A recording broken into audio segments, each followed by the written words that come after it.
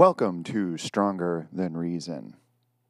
So let me tell you a story. Once upon a time, there was no widely available internet, but we still had cat videos. I mean, we weren't savages after all, but we had to record our cat videos onto videotape, and it was pretty difficult to share them with the world. And the fact of the matter is that no one really wanted to watch them. But we did have this thing back in that day called MTV, and that was the primary way that young people, like myself at the time, learned about exciting new musical combos. Now, while I was at this tender, impressionable age, I remember seeing one video in particular that was so strange and surreal that it really stuck with me. And it actually disturbed me in a bit, not in a bad way, but in a way that left me with a lot of unanswered questions. So if it was a joke, I wasn't in on the joke. And that's a weird feeling to have, right? It can be a little upsetting. And that was strange in that early spoon-fed world of MTV. It was something different. Normally, everything in a music video was self-evident. You know, MTV was dumbed-down entertainment, pure and simple. But this video really baffled me. It was inexplicable, inaccessible. I didn't really understand what I was hearing or seeing. In short, it was challenging and it was experimental and it wasn't easily digestible. It had something more going on. And it also had a unique sound. It was clearly artificial, but it was dancey and almost jazzy. And it was approaching, dare I say it, art. So what was this video? In short, it featured a little girl done up like a punk rock chick with her spiky hair, scary makeup and torn clothes, like a little Madonna or Cyndi Lauper at the time. And she was hanging out by some railroad tracks, as you do, sort of in a junkyard. And she was with these three guys in suits who had power tools, and she was directing them to destroy a bunch of musical instruments. And eventually, this wiener dog shows up, and they all beat up a piano together and destroy it, and that's really it. And it's all done in sync with this sort of artificial, strange instrumental song. And I couldn't help but like this as a kid. It really captured my imagination. It was just confusing. You know, why was this little girl in charge, and why was she dressed like that, and why are they destroying instruments? And why does the one guy who looks like Van Halen's Michael Anthony always seem to be smiling creepily? I had so many questions. Anyway, I buried this nugget in my subconscious and kept it there pretty much through middle school. And it wasn't until much later when I was in high school, and this must have been around 1989 or 1990, that I was at my local music store browsing around, and I came upon a cassette by this band, The Art of Noise.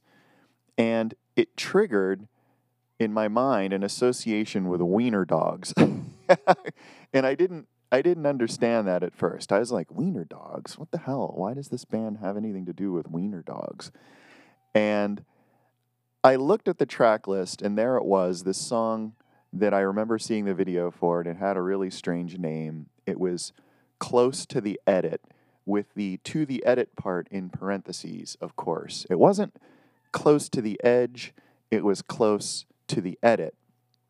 And that triggered the rest of the memory. The weird video and the song, and I remembered the band, The Art of Noise. So, needless to say, I bought this tape immediately, and here it is, this cassette copy. The album was The Best of The Art of Noise. And I do have this on CD. It's just not accessible at the moment. Strangely, the tape was more accessible than the CD, so that's what I'm showing you here. But yeah. To be clear, you know, I did buy the blue version of this album on cassette, and this happens to have all of the 12-inch mixes of these tracks. And I'm pretty sure that other editions of the blue best of had the 7-inch mixes. Maybe that was just on vinyl. I don't know. Maybe it was more a question of, you know, being able to fit on that space. But let's just say that Art of Noise was a band that produced a tremendous number of versions of every release with tons of barely distinguishable remixes. This release here was maybe the most commercial of theirs in the sense that it was most likely to show up in my local suburban Nowheresville music store in the late 80s. And it was obviously a compilation that packaged up the most palatable of their big hits. So I took this thing home and listened to it, and sure enough, I could recognize a few tracks. In fact, you could argue that for the first part of their career, The Art of Noise had just 3 landmark tracks. And I'm going to refer to these throughout this episode as the big 3 tracks, right? The first was a song called Beatbox, which was a fairly straight pop number with this huge sampled beat, the old 80s gated reverb. I think Art of Noise might have been one of the first bands to really do that. And it had a lot of sound effects on top of it. And weirdly, there was no one singing this song. Art of Noise had no lead singer. They had no catchy lyrics or refrains. And it wasn't immediately clear how they composed and recorded this thing because the term sampling wasn't widely known in the mid 80s. But that's what this was. It was just one of the first attempts to build an entire song out of bits and pieces of other music, out of samples. And it just happened to become a massive underground hit, especially among the 80s breakdancing scene. So I guess those folks dug the groovy beat, the lack of vocals, it left a lot of space for them to interpret, with dancing, if you know what I mean. So yeah, Beatbox was the first big tune of theirs. The second was a song, which I mentioned before, Close to the Edit, strongly supported by that really strange video. In fact, that video would go on to win an MTV Video Music Award in 1985. But music-wise, this tune was pretty similar to Beatbox, though with a killer funky bass line and more hooks. And it would be remixed to death. And it was always instantly recognizable by the shout of, "Hey!" And you'd hear that much later in the song Firestarter by The Prodigy in the early 90s. And they would actually give The Art of Noise full writing credit for that tune. They sampled it so much. So it was a sample of a sample, and so it goes. And there's also a sample in the middle of Close to the Edit that goes tra-la-la, which I'm pretty sure was a sample of the Andrews Sisters based on some of their earlier compositions, but I'm not 100% sure of that. But Close to the Edit is probably their most iconic and most famous song.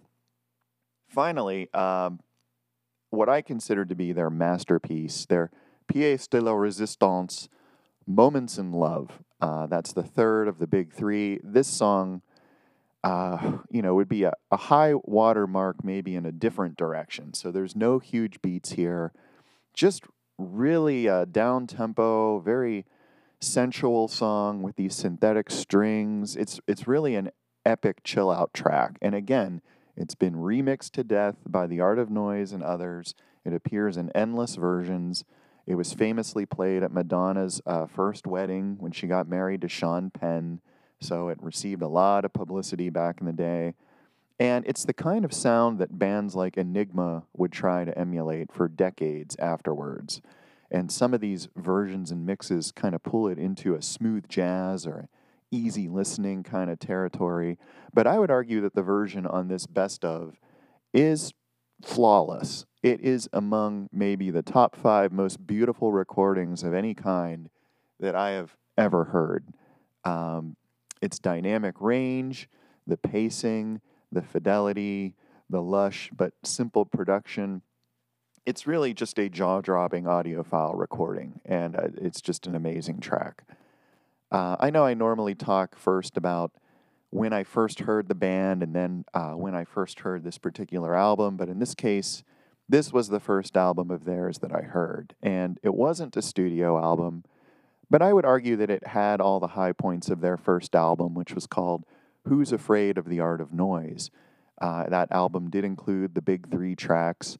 And also, let's just point out that the title was a pretty clever play on the Edward Albee play Who's Afraid of Virginia Woolf, which itself was a clever play on the song Who's Afraid of the Big Bad Wolf. So I hadn't even listened to the album and was already 3 deep into meta-contextual references.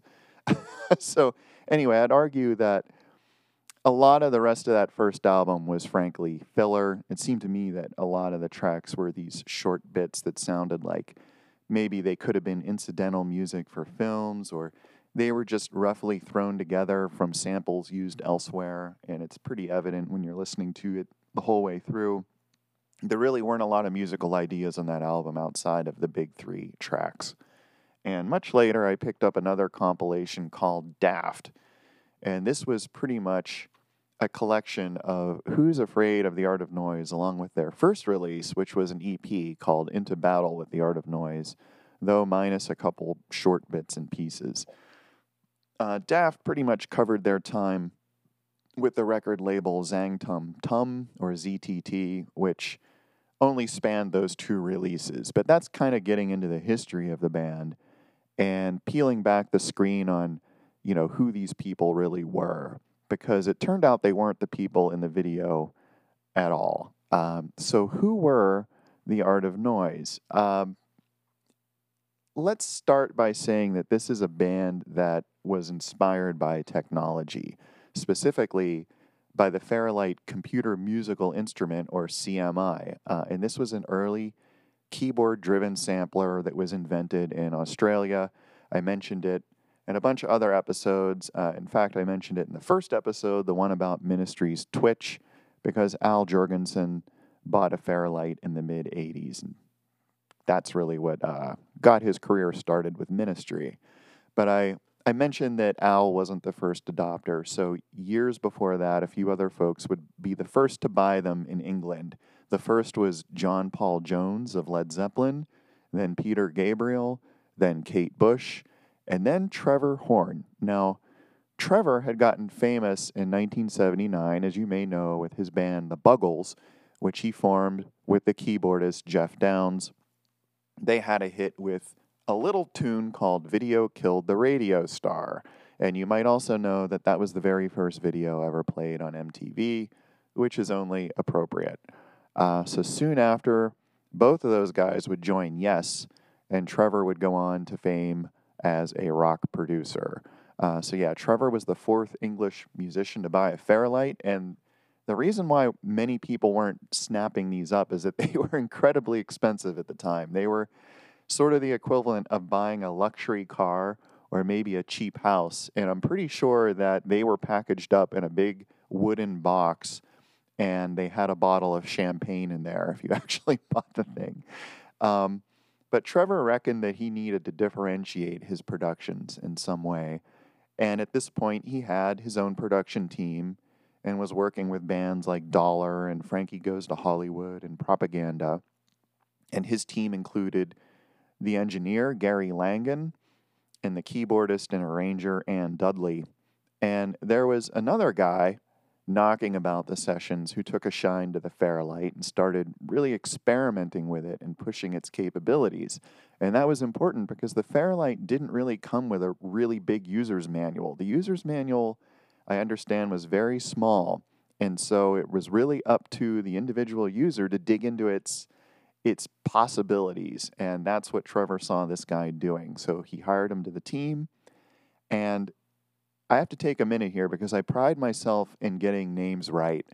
And this guy has a pretty complicated last name. And I did my due diligence. I did my research, and I'm pretty sure I found the correct pronunciation. And I finally found it in an interview where he pronounces it himself.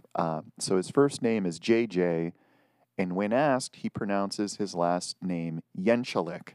However, I've seen plenty of interviews where the interviewer pronounces it as it's spelled or how it looks, which is Jezkelik. And JJ never corrects the interviewers when this happens, which I can only attribute to him being an exceptionally patient and nice guy. Anyway, JJ came aboard the team as the full-time Fairlight Wrangler. And this is the production team that would produce ABC's The Lexicon of Love and Malcolm McLaren's Duck Rock and Yes's 90125. And you can listen to these albums now and hear the unmistakable bits of what would later become the Art of Noise. And so the way that started was with Gary and JJ. And according to JJ, a funny thing happened while they were working with Yes. And I encourage you to search YouTube for JJ interviews because he's a funny guy, and you wanna listen to him tell the story. You don't really want to hear all the details from me. So you want to always get it from the source, kids. But in a nutshell, Gary pulled him aside one night and played him a tape of Yes's Alan White playing snare and kick drum patterns. And even though it was really late, Gary convinced JJ to sample these drums into the Fairlight. And he did that, and pretty soon they had a sequenced part that was just a rudimentary beat. And they recorded themselves doing a few other goofy things like saying money and reversing it, and they put it together into a little arrangement and played it for Trevor, and he loved it, and he asked them to continue working on that idea in parallel, and that was the tune that would eventually become Close to the Edit. So, of course, one thing led to another, and they pulled in Ann Dudley to get some more ideas, and when they had a few songs, Trevor brought in another person, someone with skills in marketing, not so much in music. In fact, this person was a journalist, and his name was Paul Morley. Yeah, he was not a musician at all. And what Paul did was he named the group The Art of Noise after an Italian futurist manifesto. So the Italian futurists were a big thing around this time in the musical world. Peter Saville would use them as an inspiration for some Factory Records covers, like the one for New Order's Movement. Saville was into Fortunato de Pero. Horn actually named his label Zang Tum Tum after a poem that was written by the founder of the futurist movement, Filippo Tommaso Marinetti. So yeah, this was in the air at the time. But anyway, Morley would later become notorious as the bright spark that thought up the Frankie Says Relax t-shirt campaign that some of you may remember. Even I remember that from 5th grade or whatever. And even back then, I thought it was a pretty lame marketing stunt. But yeah, so Art of Noise would go through many incarnations over the years, but its first was with these 5 people, all of whom would find success for other things rather than just being in this band. This band was always kind of a side hustle, but that didn't really bother them because they purposely designed this band to be faceless. And while they were with ZTT, they didn't appear in photos on the record sleeves, and their names actually were mentioned in the sleeves, but in very tiny type and with very, silly text that Paul would write. And they didn't do interviews, and when they did appear, they were usually masked or obfuscated in some way. And Anne later explained this as just being awkward, since they didn't have a singer, and they didn't really have a focal point, and they didn't really want to present themselves as a regular band full of these mythological big personalities. So instead, their sleeves were littered with these strange photos and little sayings, kind of like aphorisms, like, "The art of noise, visit the Thames. The art of noise, hold a spanner. The art of noise, do, dance, and think. The art of noise, ask, what can be done? And the art of noise, refuse to blame themselves." So yeah, it was kind of pretentious, but that was the point. And frankly, it was a breath of fresh air to anyone who is sick of seeing these airbrushed pictures of Duran Duran. All I can say is, gobs of hickeys with Duran Duran, okay? Does anybody out there get that reference? I hope someone does. If you do, please leave a comment, because it's really funny. Trust me. So let's talk about the Art of Noise's sound. So that's who they were. So let's talk about the music. What did they sound like? As I said, the band was predicated on pushing the boundaries of Trevor's Fairlight, but Trevor and Ann were and are musical geniuses, let's face it. So beyond the raw novelty of sampling, they were the ones who introduced pop arrangements that were compelling enough to make a listener forget that Simon Le Bon was not singing this song. Yeah, I'm just going to keep dunking on Duran Duran throughout this episode. But of course, in later years, Ann would become primarily known as an arranger, working on countless albums in the 80s and 90s and beyond. She's still doing it today. And of all the Art of Noise personnel, I think she's arguably the most musically gifted, as we'll see, although Trevor's no slouch. But anyway, their poppy tunes tended to use sampled drums and And the drums were made to sound enormous, like I said, through that early 80s gated reverb. And they were pretty much sampling anything and everything. And a lot of bands would go on to do that, but I'd argue that the Art of Noise were doing that perhaps first. And Depeche Mode famously would really drive the core part of their career by taking that approach to just sampling everything. And, records like Some Great Reward and Black Celebration and Music for the Masses, all that stuff is just them sampling, whatever was in the kitchen at the studio, basically. But yeah, the Art of Noise typically didn't use much in the way of identifiable instrumentation. So the songs had a peculiar sound. One thing that they did use a lot early on was the Fairlight set of preset samples. In particular, they used that orchestra stab that every 80s synth act would use, but Art of Noise arguably used it first. And if you don't know what I'm talking about, just listen to Yes's Owner of a Lonely Heart, especially the instrumental break before the guitar solo. And then listen to Beatbox or a track like A Time for Fear, Who's Afraid. And then listen to PTP's Show Me Your Spine, which was done by Ogre and Al Jorgensen. And it's the same orchestra hit sound in all of these tunes. And I think bands like Lieback made entire careers out of that sound. Anyway, Art of Noise were pretty creative with their sampling, and after listening to a million interviews with these folks, I think their workflow, especially in the early days, broke down like this. So JJ and Gary would record whatever. They would record any sound possible. Gary would do some magic sound design on it. He would add effects to juice them up and so on. Then they'd load them into the Fairlight. And then they would just jam out for hours, laying down different parts with Ann and Trevor guiding the final arrangements. And if you think about it, this was a race of technology. And at the time, the Art of Noise was winning. The rest of the world would eventually catch up to sampling, but for now, the Art of Noise were lapping everyone. And other artists were using the Fairlight, but they were using it to accentuate their mostly live recorded parts. And ego really is what prevented them from doing more. But the Art of Noise quickly grasped that the Fairlight could do it all. Long before Mars or the KLF, they realized that someone with the right equipment could compose entire pieces out of samples. And at the time, they were one of the very few bands that had that equipment.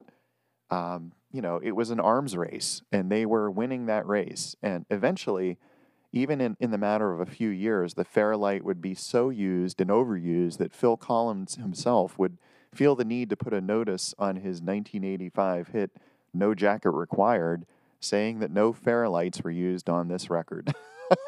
So yeah, eventually this approach would be rendered moot by the march of technology, as we know. So even by the late 80s, electronic bands like Depeche Mode would write entire albums with general-purpose home computers rather than specialized equipment like the Fairlight, and that thing would be rendered a very expensive museum piece. And of course, nowadays your phone is thousands of times as powerful as a Fairlight. But if you're feeling nostalgic, you can always buy an app or a plugin for your DAW that emulates its old green screen interface. It's kind of like running a MAME emulator to play old video arcade games. So yeah, let's talk about this album, though, this compilation album, in a bit more detail.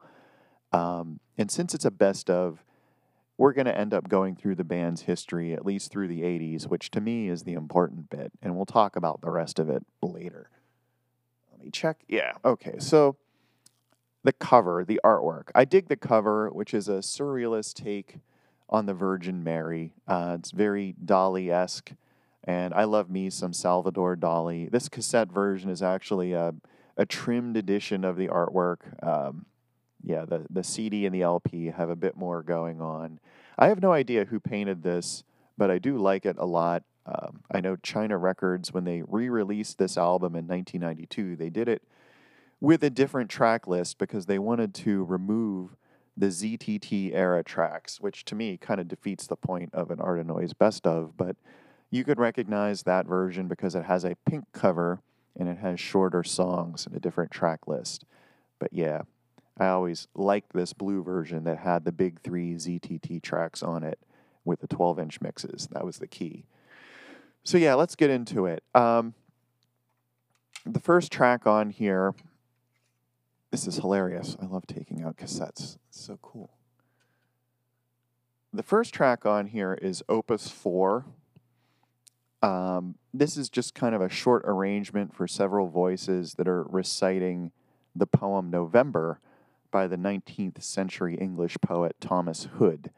And this is a track that shows the Art of Noise, I feel, at their experimental best. So it still presents them as being annoyingly intellectual, but it is a kind of cool little track. It's just a couple of minutes long. And I can't even see where I am on here. That goes into Beatbox Diversion 1. Now, this is the version of Beatbox that appeared on Who's Afraid. It's not to be confused with the original version that appeared on Into Battle, but I think this is the definitive version. This one appears in most places, and it's identifiable by the intro, which features a single piano note and then Anne saying, "Yeah? Oh no, I don't believe it," before dropping into the song. So it's pretty much a sampling tour de force. But to me, the really mind-blowing bit of beatbox comes at the end when the normal instrumentation fades out and gets completely replaced by this amazing solo piano playing. It's just Anne riffing over the beatbox chords for a minute or so until the whole thing just fades out. And as it's fading out, you're like, no, I want it to keep going. I mean, lest anyone think that the Art of Noise were just a bunch of studio hacks without any musical skills. There's this world-class piano performance tacked on to the end of what would otherwise be considered a novelty track. I mean, Anne, in my opinion, truly put the art into the Art of Noise. And I always figured I could listen to like a 10-minute version of just her playing this. And fortunately, a few years ago, she recorded an album of just that. It's called Anne Dudley Plays the Art of Noise. And so if you're like me and you wanted to hear more of Anne's piano playing after hearing beatbox, this is your opportunity. So pick that baby up and give it a go. I bought it. Again, it's over on my shelf. I didn't bother grabbing it. I guess I stored it under Anne Dudley rather than the Art of Noise, so it wasn't in my stack of stuff. But anyway, check it out. That's the album you've been waiting for. Then we go into Moments in Love. This is the remix that's usually labeled as Beaten on the singles, and in my mind, it is 7 minutes of perfection. To me, it's the definitive version of this song. The intro is magnificent. The way the song evolves and develops is never boring. The production is immaculate. You can hear every reverb reflection, carefully timed. It is just amazing. And if you listen to just one Art of Noise track after hearing me go on and on about this, please make sure it's this track, the 7-minute version of Moments in Love, also called Moments in Love Beaten. Then we go into Close to the Edit. This is the third and final of the big three ZTT tracks. What more is there to say about this at this point? Not much.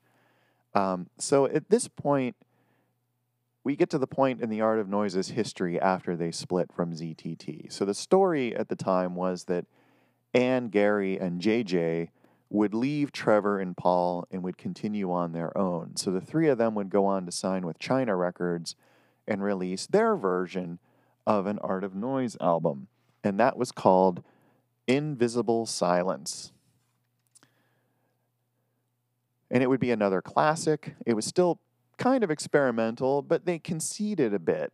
They conceded by becoming a bit less faceless, doing more interviews, and they started doing these commercially minded cover versions, which I guess some of the fans viewed with distaste. And the next track on the best of was the first of these. It was Peter Gunn, the Twang Mix. So, of course, this was a cover of the famous theme from the old Peter Gunn TV show. The theme was written by the great Henry Mancini in 1958, and it was covered by the guitarist Duane Eddy soon after in 1959. So here, interestingly enough, the Art of Noise brought in the actual Duane Eddy to, again, play this song on their remake with his signature twangy guitar sound, which he reportedly did in one take because he's an old school pro. and they even did a pretty conventional video for it, which the band didn't appear in, but it was pretty silly. But all in all, the song isn't terrible, but it's obviously not breaking the kind of ground they did on their earlier recordings. Um, the next track on the best of is a little thing called Paranoia, and this is kind of a groovy, down-tempo song, again from Invisible Silence. This version features vocals by Max Headroom, who, for those not in the know, was sort of a virtual reality character from the short-lived TV show of the same name and from endless ads for Coke, as I recall. Anyway, this was very much an 80s thing. And in reality, he wasn't virtual reality so much as an actor, Matt Frewer, in a bunch of prosthetics. But he was also known for a hilarious and disturbing incident of broadcast piracy. I encourage you to search YouTube for Max Headroom television hijack for some real nightmare fuel. But anyway, the original Paranoia from Invisible Silence did not have Max on it, but this 12-inch version on the best of does. And I guess it was a attempt at synergy. The label's trying to boost record sales. I don't know, but the tune is pretty good. I kind of prefer the version without Max, but, you know, it is what it is. He's on here. That goes into the next track, which is Legacy. This is probably my favorite tune on the second side of this cassette. And what it is a 12-inch remix of the song Legs from Invisible Silence, which to me never sounded as good as Legacy. I prefer the 12-inch version. So this one really builds up nicely, not unlike the version of Moments in Love on here. It has a really awesome bass line, and the drums and the bass really groove. The percussion is great, and I just like the whole thing. Again, we're getting away from cutting-edge sampling and getting more into something else. I don't know, maybe pop instrumental arrangement, but whatever it is, it really works in this song. And that goes into Dragnet 88. I mean, every album has a mistake, you know. What can I say? And that's the mistake on this album. I actually did see the Dragnet movie in theaters when it came out back in the day, and I remember them playing this theme song at ear-splitting volume during the opening credits, and in my memory, that sounded pretty good. It sounded better than it does on this album, and, you know, let's leave it at that, I guess. But this was off their second album from China Records, which was called In No Sense Nonsense. And this album is a personal favorite of mine. I think it's the best of their China albums, and it's something I would like to talk about in the future. But again, they threw this like token, very commercial, sort of crass cover song in the midst of what was otherwise a really interesting and experimental album. Why they did that, I don't know. I guess they were cashing in. So then we get into a one-off collaboration, which was Kiss, the AON mix featuring Tom Jones. Who is Tom Jones? What do you mean, who is Tom Jones? Everybody knows who Tom Jones is. He was on The Simpsons. Don't you remember when he was forced to sing for Marge? Anyway, Tom Jones is one of my dad's favorite singers. And as a kid, I remember sitting down to hear him on vinyl doing songs like It's Not Unusual and Boney Maroney and Delilah. I guess you had to be young in the 70s really to see the appeal of those songs. I don't know. But this version actually works for me. And it may be because I love me some Prince, and here Tom Jones really does him justice. Maybe it's because the song itself, apart from anything, is just a fantastic song. I mean, Prince could write some great tunes. And it's hard to suppress that fact that it's a great song with arrangement and vocals. It's just a great song, and it shines through. So again, like Peter Gunn, not terrible, but not really breaking much new ground.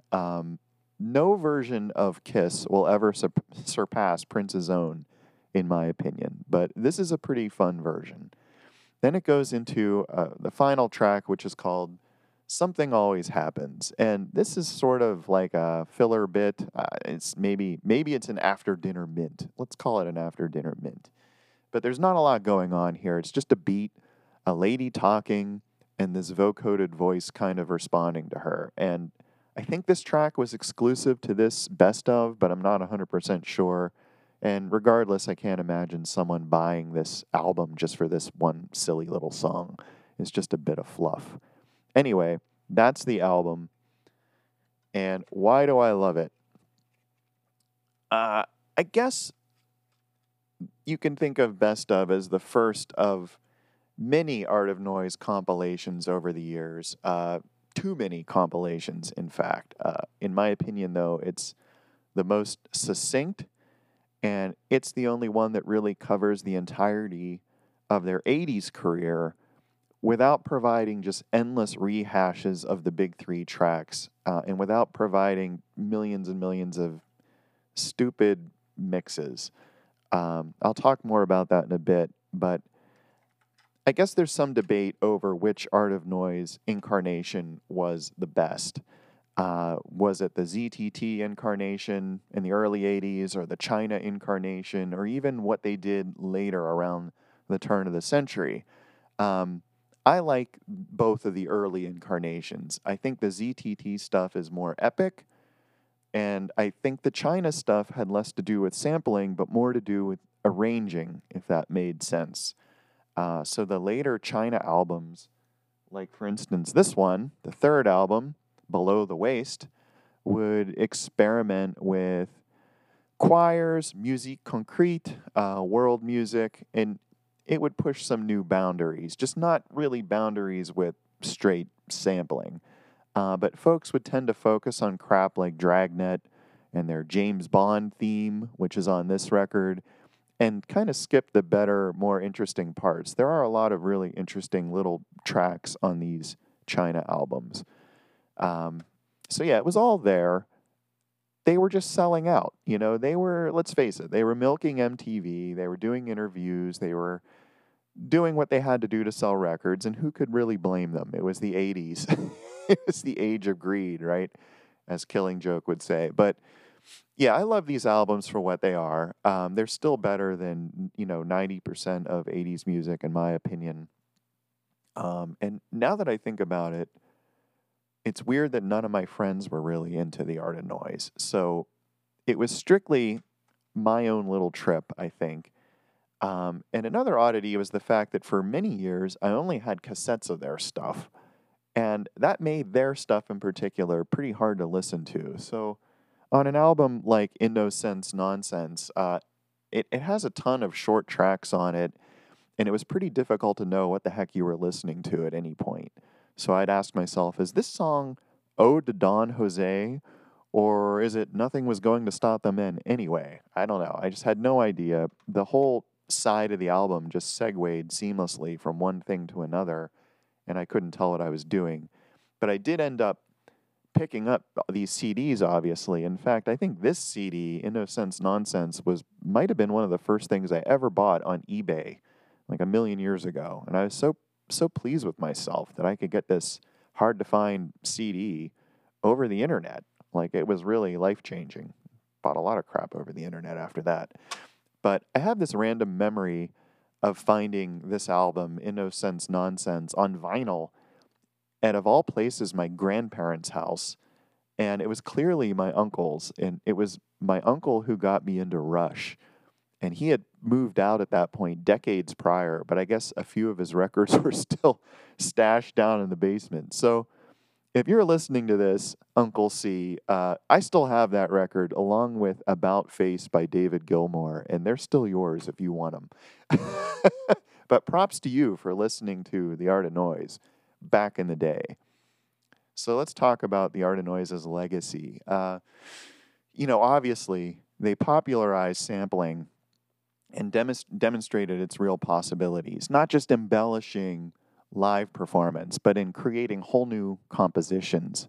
So they were sort of a novelty band in a way, and inevitably that approach became less relevant and meaningful as the rest of the industry caught up with using computers to make music.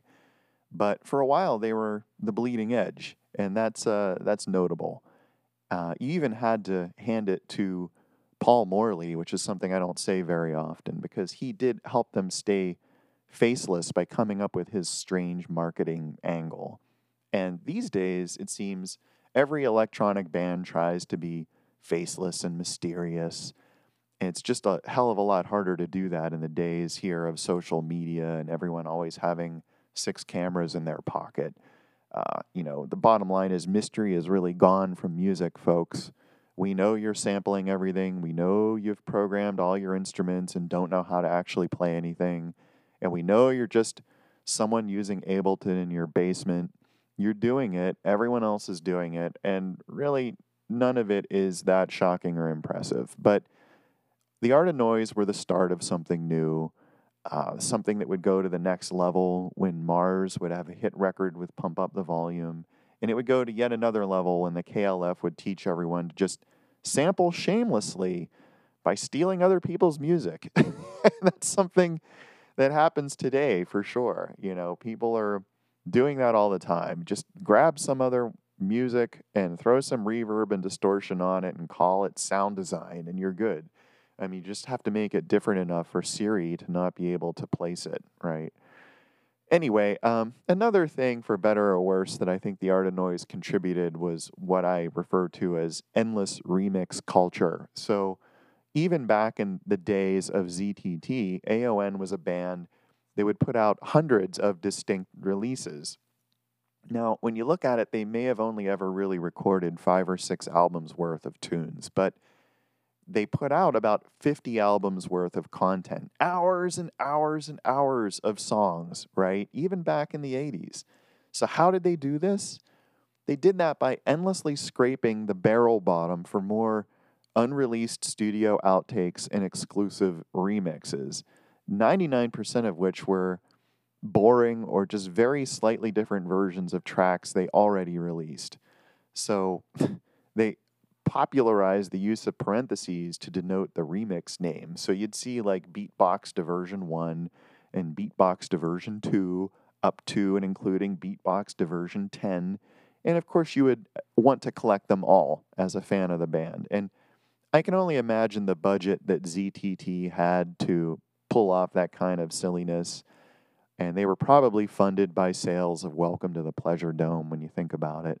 But that unfortunate trend would reach a peak in the late 80s and early 90s when labels would realize that releasing multiple versions of a single would all count to the same release in terms of the music charts. So they had an incentive to release endless collectible singles in dozens of formats, each with their own exclusive B-side or artwork or field recording of some band member taking a dump. So you had singles released in part 1 and part 2, and then you had your limited edition 10-inch. I mean, give me a break. Fortunately, Billboard and SoundScan changed the rules to discourage that kind of thing, and I think it hit maybe an absurd peak when Depeche Mode released Songs of Faith and Devotion live when the original album started to flag. And it was just an obvious and pathetic cash grab. And, this from an industry, remember, that was already milking customers for $20 for a CD when each one cost them pennies to produce. I mean, we were just getting fleeced for many, many years. So, yeah, I went off about this in the Massive Attack episode. I'm not going to go off about it again.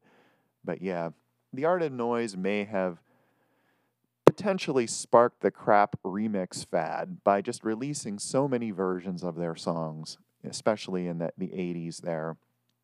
But then the crap remix fad hit a peak in the early 90s. And it was driven by this nonsense with the charts and splitting up releases. But it also became this thing where every single had to have 10 remixes by terrible DJs and people who did little more than just press play on their drum machines and loop these tiny bits of the original song over it. And these remixes were garbage. They had nothing to do with the original songs. There were hours and hours of these that every band in the early 90s was pumping out. And they were just a way for crap DJs to get name recognition. And New Order were very bad at this. I mean, look at any of their singles from the 90s. from the Republic era. They had tons of stupid, vapid remixes. The Blue Monday re-release comes to mind with its parts 1 and parts 2, all the mixes sounding like just random beats, like nothing like Blue Monday. It was just garbage. And the Art of Noise were in on this too in the 90s. They released a bunch of remix albums with that crap. Uh, the phone mixes comes to mind, the drum and bass collection, the ambient collection. I don't know. I guess it hit a peak in 2006 when the Art of Noise released this 4-disc box set of just the ZTT outtakes. It was called "And What Have You Done With My Body, God?" And every single exclusive track sounds exactly like some track they already released, just with a new stupid name made up by Paul Morley to trick you into thinking it's new material. And it's clear that that box set was literally everything they ever put on a rehearsal tape. And it's clear too that tracks like Beatbox and Close to the Edit, which are masterpieces, were the result of endless hours of jamming, all of which is documented on this extremely tedious box set. So, yeah, thanks for that, Art of Noise, I guess. So where are they now? Well, like I said, they had the 3 albums from China. They had, where'd it go? Invisible Silence, In No Sense Nonsense, and Below the Waist. Gary Langan would leave after Invisible Silence. So these 2 albums, In No Sense Nonsense and Below the Waist, were strictly just Ann and JJ. Then all of that happened in the 80s, and then by 1990, they went on hiatus. And there would be a reunion in 1999 of sorts. Trevor, Ann, and Paul got back together and brought in Lol Krem, who was previously of the band's 10cc, as well as Godley and Krem. They made a new album as Art of Noise, not The Art of Noise. And this album was called The Seduction of Claude Debussy. And what this was a concept album about Debussy at the turn of the 20th century, kind of making what they thought was a clever parallel with the turn of the millennium. And as an Art of Noise fan, I really wanted to like this record. I mean, I bought it. You can see here it's a 2 CD set with this crazy fold out case where it's packaged with their CD for their single, which was called Metaphors. And it had Rakim rapping on it. So some forward-thinking stuff here, kind of like mixing classical music with rap and techno and this crazy sound that they cooked up. Was it really compelling? I don't know. I didn't think so much. I even bought their exclusive CDR through their website. They had a bunch of ZTT outtakes. This was the first of these sort of collections of the old material, and it was really innovative at the time because it was all offered on the internet. I bought a DVD of theirs around this time, which was called Into Vision, which featured them playing some of their old tunes to a crowd that frankly didn't really get them. And I'm surprised they released it as like a live performance because it might be the worst crowd response ever. And one imagines what the crowd didn't like. Maybe they didn't like Paul Morley bouncing around the stage waving a hammer. I mean, it's hard to say. But for sure, Trevor Horn on bass and clarinet and Ann Dudley on keys were as amazing as ever. I dug that. Lol Krem, great guitarist. Frankly, I think the crowd just wanted to hear some Smashing Pumpkins because they were 20-something Gen Xers after all. What do you think they wanted? But yeah, this album spawned some number of releases and touring activity, and then it petered out as everyone involved gradually realized they could be earning more doing other things. So that's The Seduction of Claude Debussy, which to me was kind of a meh album that led to a second hiatus and then a second reunion of sorts. So Gary and Ann and JJ reunited in 2017 for some live performances. JJ having retired by this time from being a stock trader. I don't think they're technically using the Art of Noise name anymore, but yeah, they have 3 original members here, so it's pretty legit. And really, the original members, if you think about it, are Gary and JJ. They're the ones that thought this whole thing up. And Anne is just awesome, amazing musician. So yeah, she adds a ton to their sound and their live performances. So in these performances, they even drag the Fairlight back onto the stage, which is pretty cool. Although they have another fella helping run it who I haven't been able to figure out who that is exactly. But I noticed JJ is mostly doing percussion and samples with a MIDI controller. The funny thing about these performances that you can check out, of course, on YouTube is that the Fairlight guy looks a bit like JJ. So at a glance, there appears to be 2 of him on stage. And I would argue that maybe 2 JJs are better than 1, or maybe it's good that they have a backup JJ. I don't know. It's pretty funny. Check it out. They've definitely done some good performances now since 2017. They still seem to be at it. So where are they today? Ann Dudley, she won an Oscar for her score to The Full Monty, so is a tremendously successful composer and arranger. Trevor, needless to say, immensely successful record producer. Paul Morley is a noted journalist and author. Gary Langan is a successful engineer, highly sought after. And J.J. Yenschelek, a successful producer and really a pioneer of sampling for the entire world. So thank you, J.J., for your contributions to sampling culture. Anyway, there you have it, kids. The album, The Best of The Art of Noise. If you enjoyed this, stick around because I'll be talking in this series about other 80s and 90s albums. This is a show that's called Stronger Than Reason, and we're available on YouTube and as a podcast where you do that podcast thing. And if you like what you heard, please like and subscribe. It helps other people find the show.